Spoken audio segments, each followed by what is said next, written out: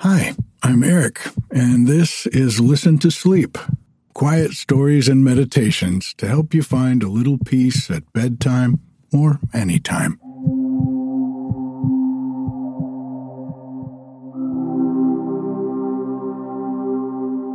Well, the heat wave passed, and it's been getting darn chilly at night up here on the mountain. Our cat, Ninja, came back home a few days ago. He'd been off spending a couple of weeks up at the neighbor's house up the hill. That's something he used to do quite a bit, but for the past few years, he hasn't really done it much. So it was a little weird, but the neighbors love him, so I guess he thought he'd stop by for a while and just love them back. I'm happy he's back home, though. I published my 4th edition of my newsletter this week, too. I love Newsletter Day because I normally get a few emails back from folks who found it meaningful to them in one way or another. And they share a story back with me about what's going on in their lives. In this month's newsletter, I shared a story about living with uncertainty, along with some other things, including a link to the interview I did with a teacher of mine who did the meditation this week on Wednesday, Angelo. It was so delightful to chat with him, and it's on my YouTube channel if you want to see it. You can find a link to that in my social links on listentosleep.com. I loved it so much, in fact, that I think I'm going to start a video podcast interviewing people about what makes a good life. I'll keep you posted on that, of course. I don't know if I mentioned it last week, but after 18 months of studying and practicing, I finally graduated from my mindfulness teacher training course. It's my first professional certification, aside from my college degree, and I'm darn proud of it. And I'm very much looking forward to helping more folks find some more peace through mindfulness and meditation. It sure has changed my life for the better, and I can't wait to share everything I've learned. This week, I've been lining up all the tech I'm going to need, and soon I'll be creating the actual course, the first one anyway. I think I'll be doing a short introductory course to give folks an overview of what mindfulness involves, and then another longer course that'll be a bit more of a deep dive. The folks who are members of the Patreon, when the introductory course launches, will be getting that for free. So if you've been thinking about joining the Patreon, now's a great time. Speaking of which, I want to thank Liz, Lisa, Mackenzie, Mary Jo, and Kathy for supporting the podcast by joining the Patreon this week. Thank you so much for your support. If you'd like to support the podcast, you can find some fun and inexpensive ways to do that, like joining Listen to Sleep Plus or buying an audiobook. That's all on listentosleep.com. Here's the deal. Your support, along with that of the advertisers, is what allows me to continue to make 2 free episodes of Listen to Sleep every week to help folks all over the world get a little better sleep at night and a little more peace during the day. And it would mean the world to me if you'd consider supporting the podcast too. This week's story is a tale of Norse myth, probably one of the most requested genres that I get here on Listen to Sleep. And it's from a book called In the Days of Giants. The very first story I read on the podcast was from this book. And that was 218 episodes ago. I can hardly believe it.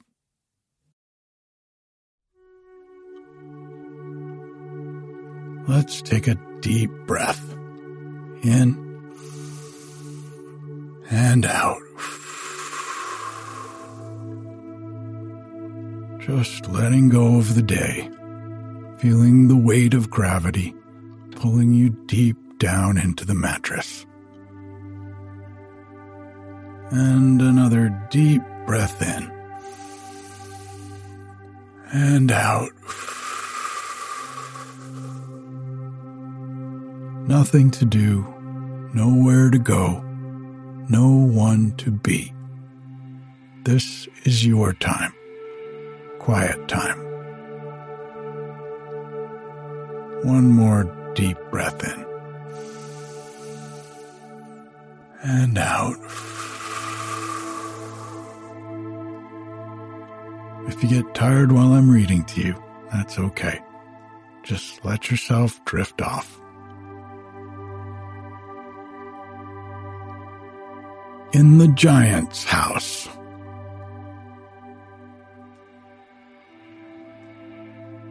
Although Thor had slain Thiassa, the giant builder, Thrym, the thief, Hrungnir and Hymir, and had rid the world of whole families of wicked giants, there remained many others in Jotunheim to do their evil deeds and to plot mischief against both gods and men. And of these, Geirröd was the fiercest and the wickedest. He and his two ugly daughters, Gialp of the red eyes and Greip of the black teeth, lived in a large palace among the mountains, where Geirröd had his treasures of iron and copper, silver and gold. For since the death of Thrym, Geirröd was the lord of the mines, and all the riches that came out of the earth caverns belonged to him.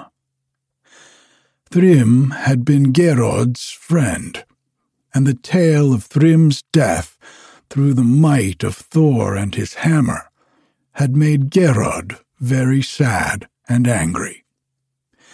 "If I could but catch Thor now without his weapons," he said to his daughters, "what a lesson I would give him, how I would punish him for his deeds against us giants." "Oh, what would you do, father?"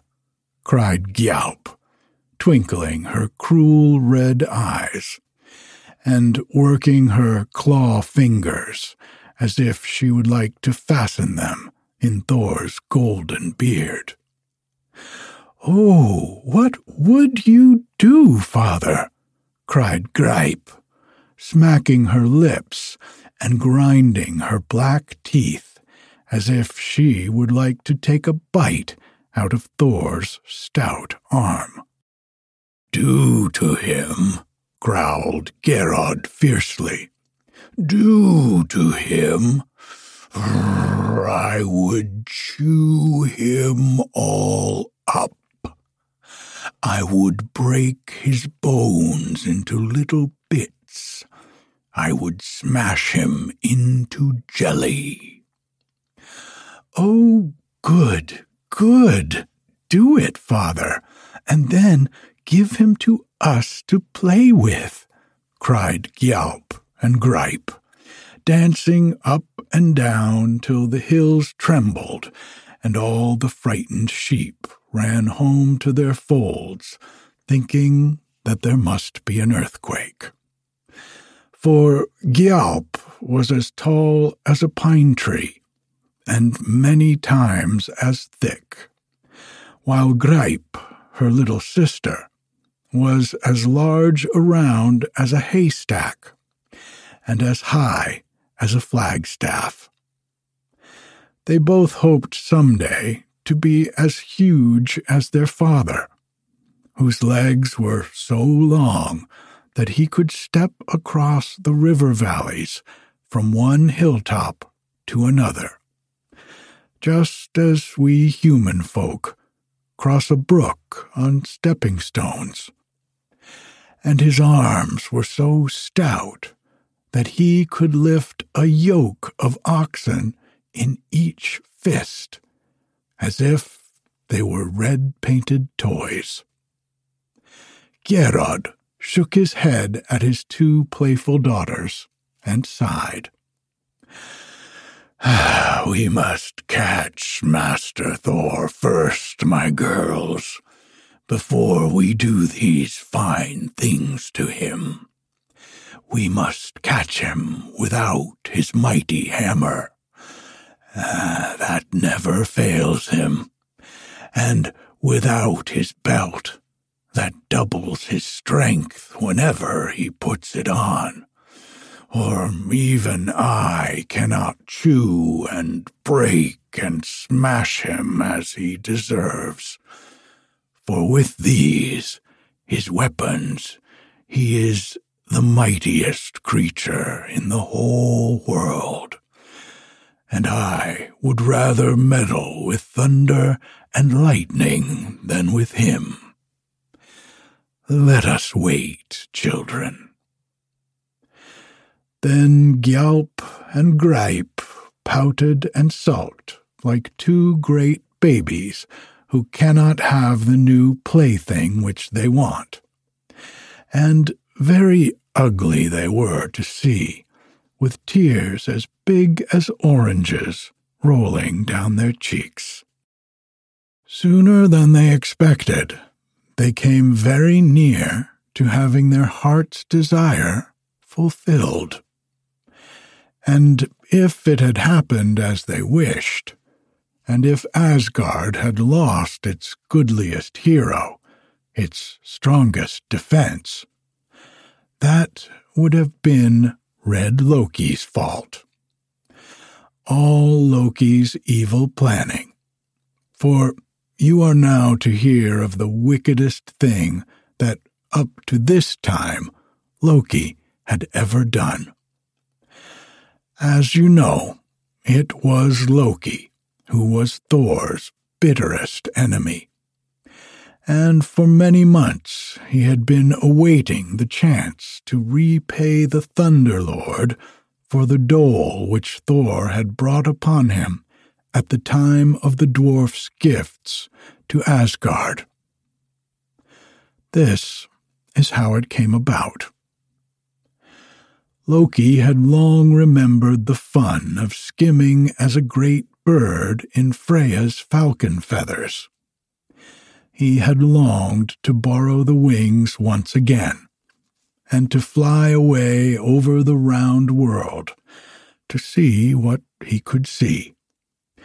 For he thought that so he could learn many secrets which he was not meant to know, and plan wonderful mischief without being found out. But Freya would not again loan her feather dress to Loki. She owed him a grudge for naming her as Thrym's bride. And besides, she remembered his treatment of Idun, and she did not trust his oily tongue and fine promises. So Loki saw no way but to borrow the feathers without leave.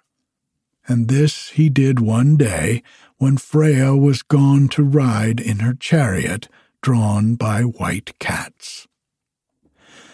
Loki put on the feather dress, as he had done twice before. Once when he went to Jotunheim to bring back stolen Idun and her magic apples. Once when he went to find out about Thor's hammer.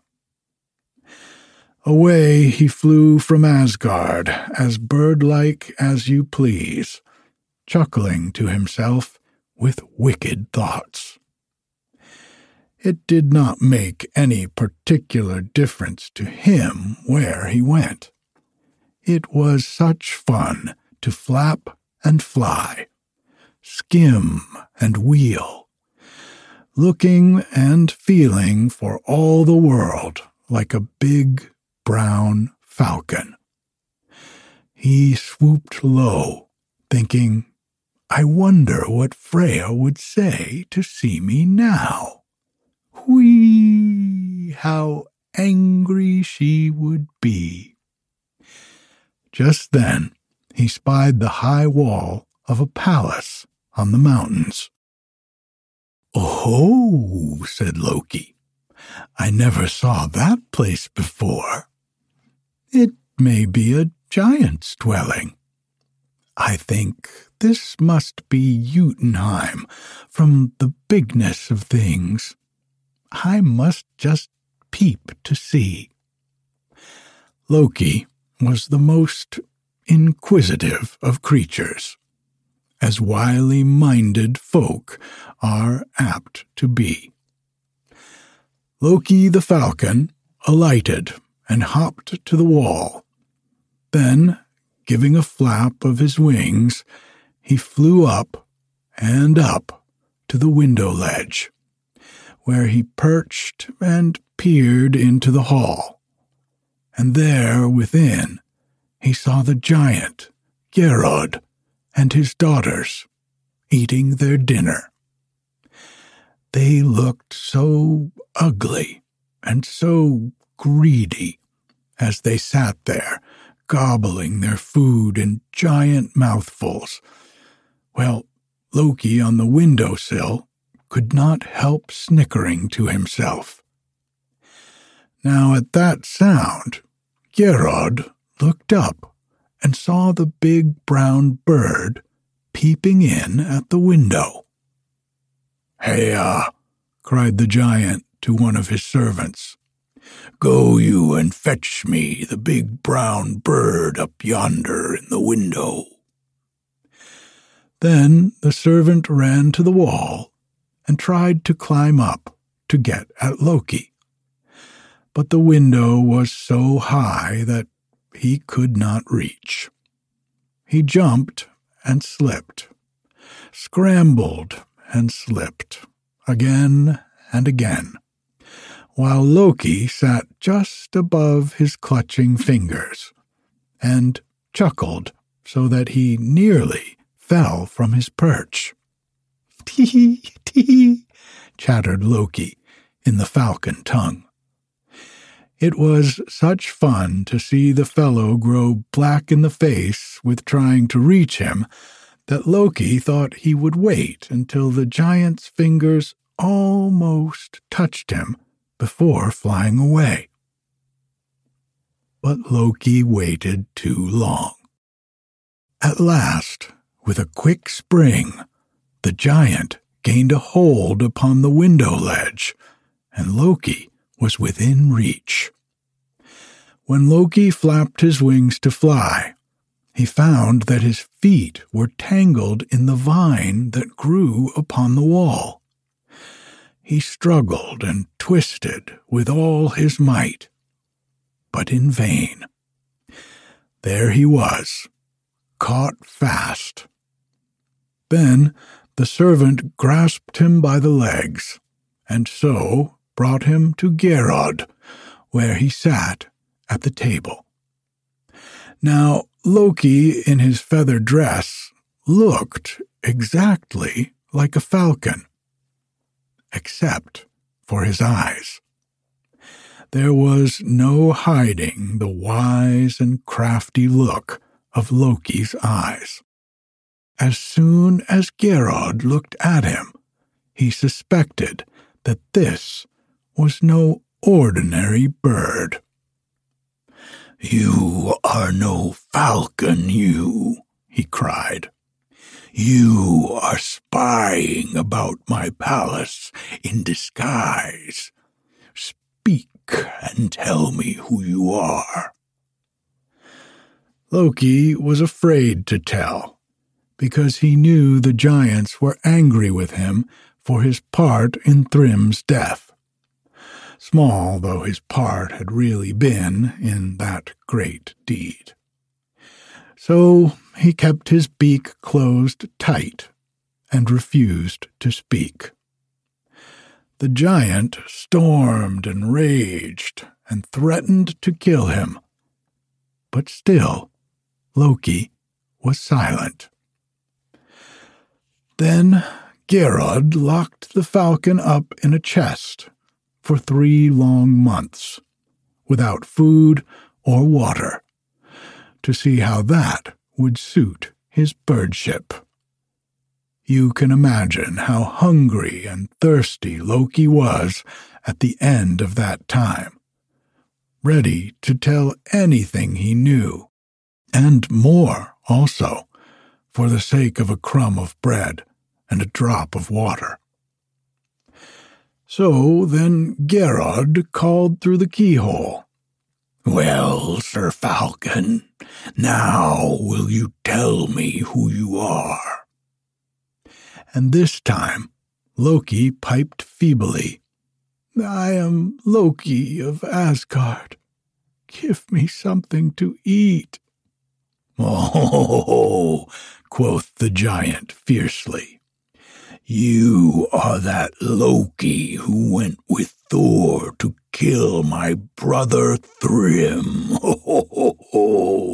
Well, you shall die for that, my feathered friend." "No, no," screamed Loki. "Thor is no friend of mine. I love the giants far better. One of them is my wife," which was indeed true, as were few of Loki's words. "Then, if Thor is no friend of yours, to save your life, will you bring him into my power?" asked Geirrod. Loki's eyes gleamed wickedly among the feathers. Here all at once was his chance to be free, and to have his revenge upon Thor, his worst enemy. "Aye, that I will," he cried eagerly. "I will bring Thor into your power." So Geirrod made him give a solemn promise to do that wrong, and upon this he loosed Loki from the chest and gave him food.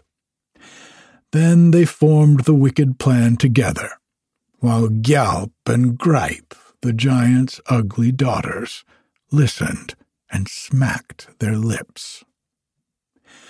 Loki was to persuade Thor to come with him to Geirrodsgard.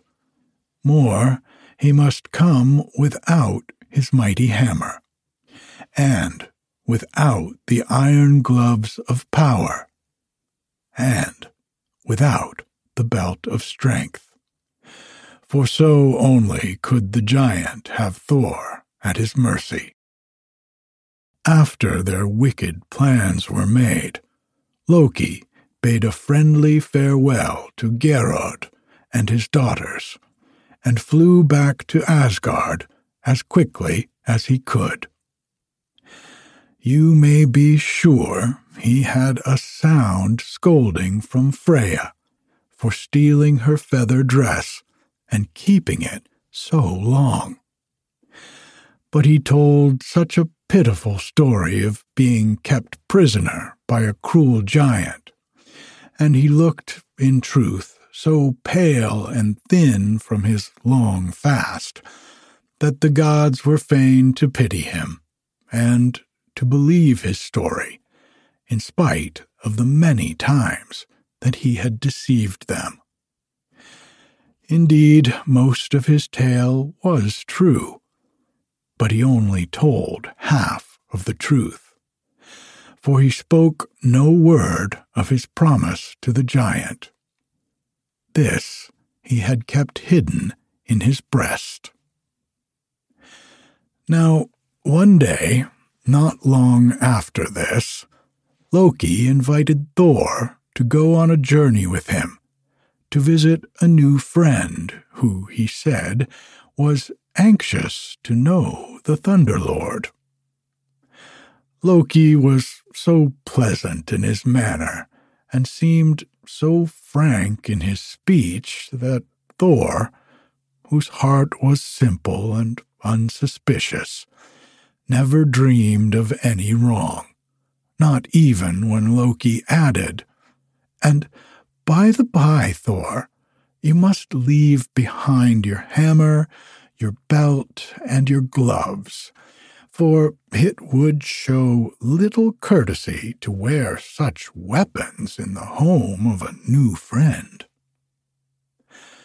Thor carelessly agreed, for he was pleased with the idea of a new adventure, and with the thought of making a new friend.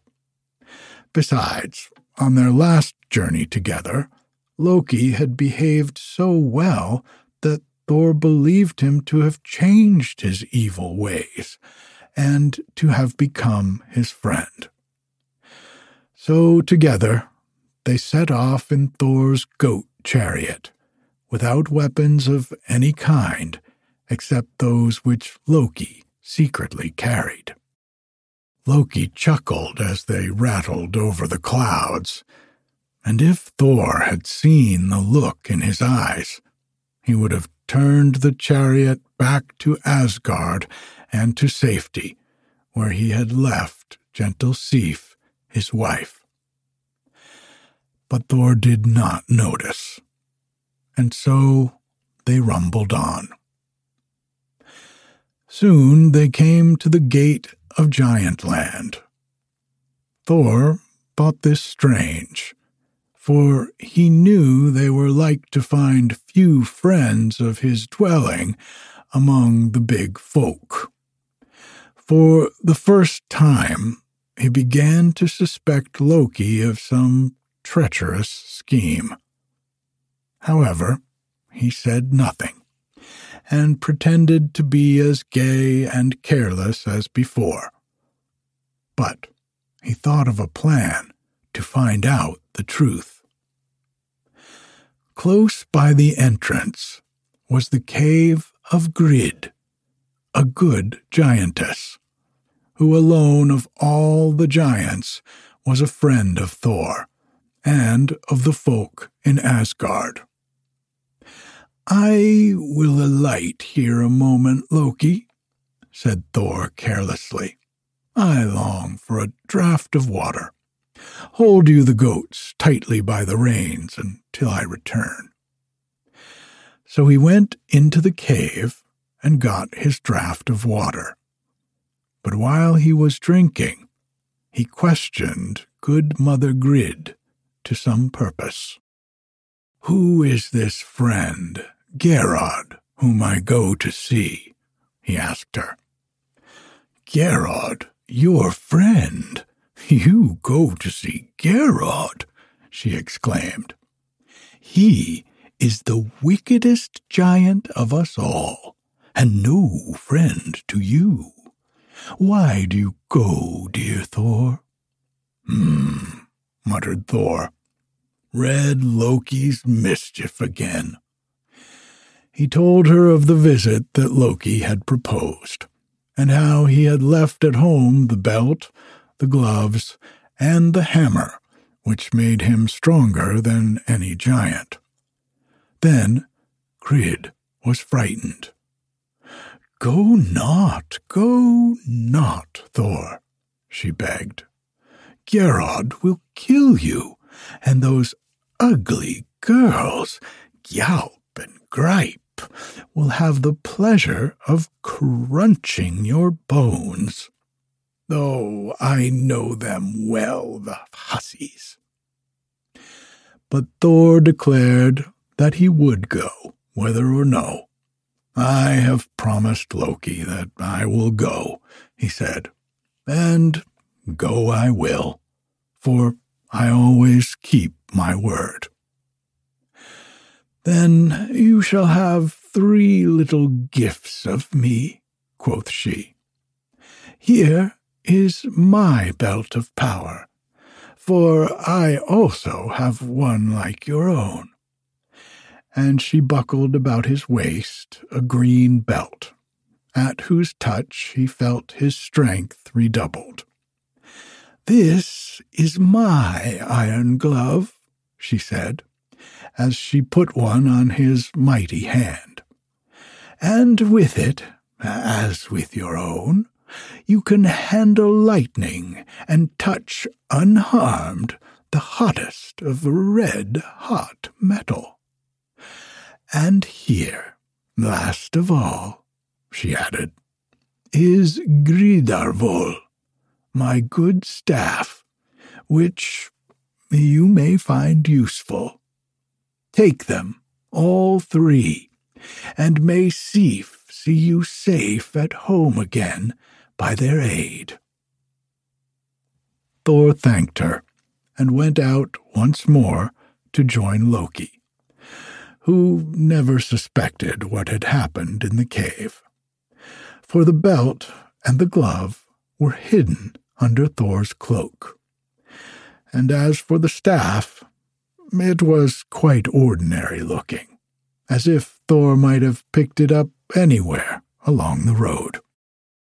On they journeyed until they came to the river Vimer, the greatest of all rivers, which roared and tossed in a terrible way between them and the shore which they wanted to reach. It seemed impossible to cross. But Thor drew his belt a little tighter, and planting Grid's staff firmly on the bottom, stepped out into the stream. Loki clung behind to his cloak, frightened out of his wits. But Thor waded on bravely, his strength doubled by Grid's belt, and his steps supported by her magic staff. Higher and higher the waves washed over his knees, his waist, his shoulders, as if they were fierce to drown him. And Thor said, "Ho there, River Vimer!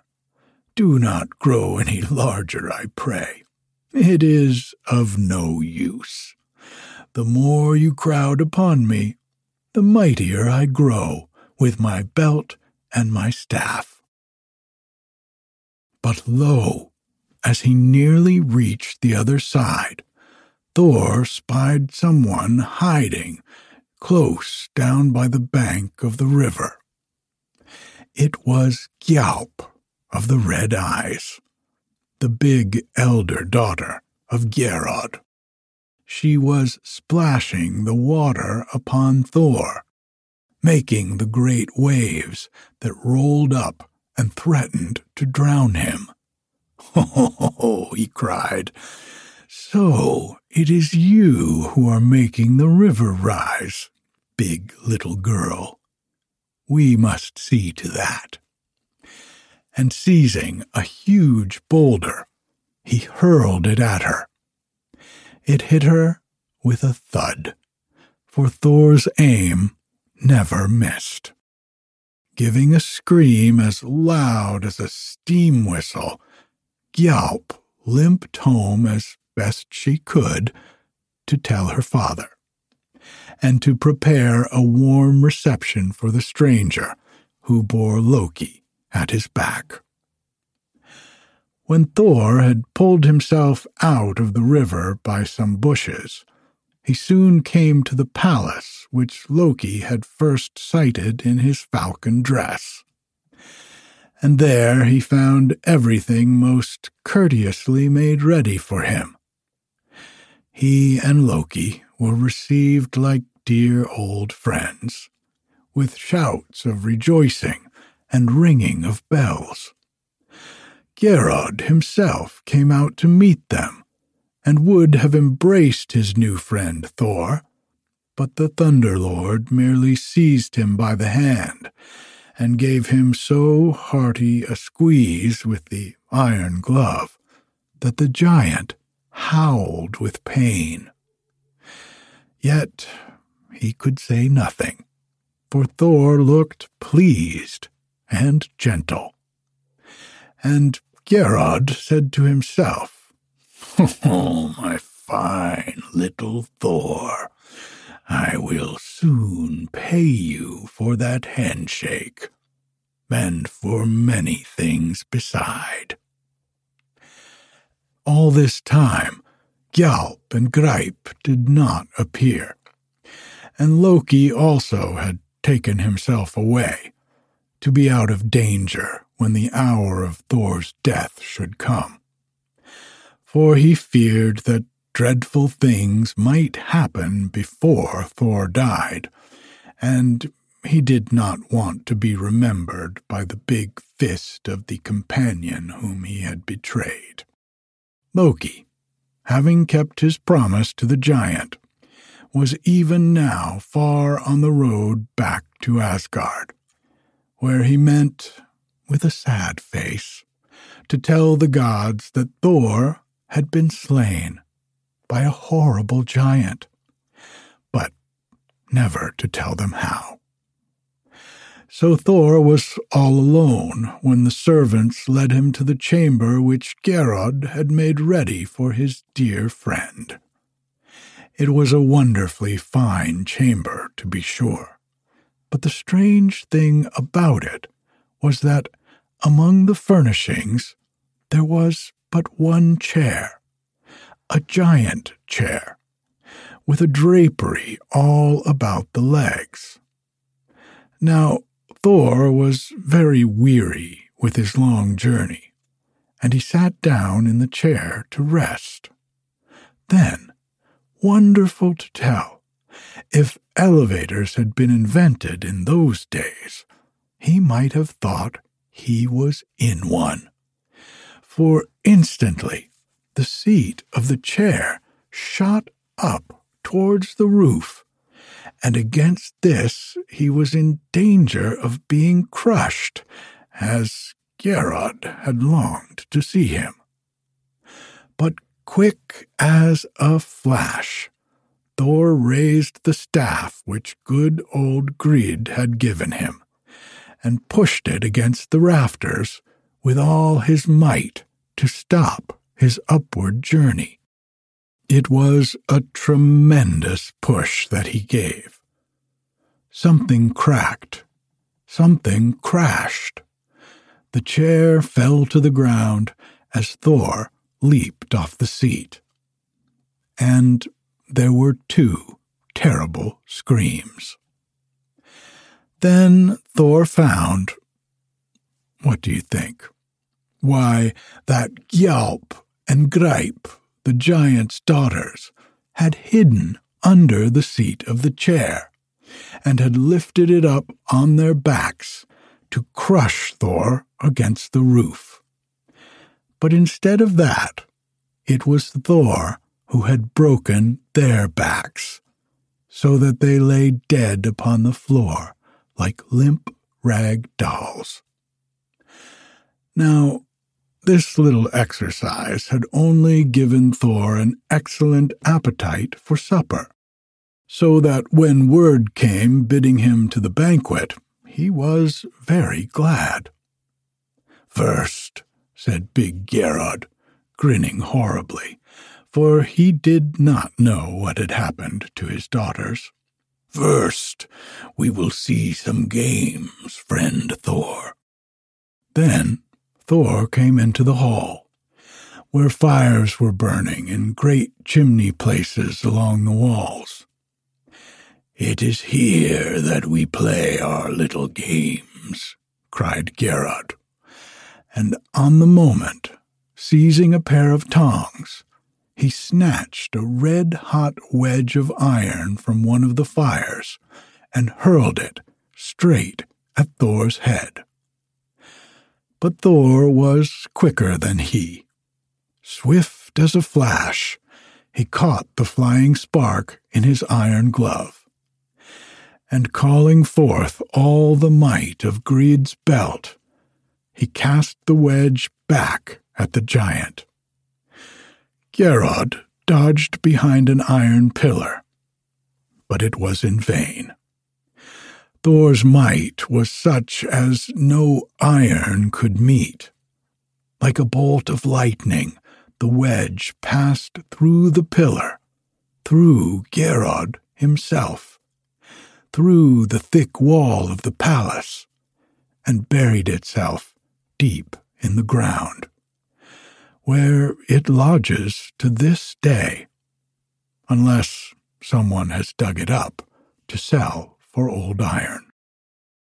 So perished Geirrod and his children, one of the wickedest families of giants that ever lived in Jotunheim. And so Thor escaped from the snares of Loki, who had never done deed worse than this. When Thor returned home to Asgard, where from Loki's lying tale he found all the gods mourning him as dead, you can fancy what a joyful reception he had. But for Loki, the false-hearted, false-tongued traitor to them all, there was only hatred. He no longer had any friends among the good folk. The wicked giants and the monsters of Utgard were now his only friends, for he had grown to be like them, and even these did not trust him overmuch. Good night.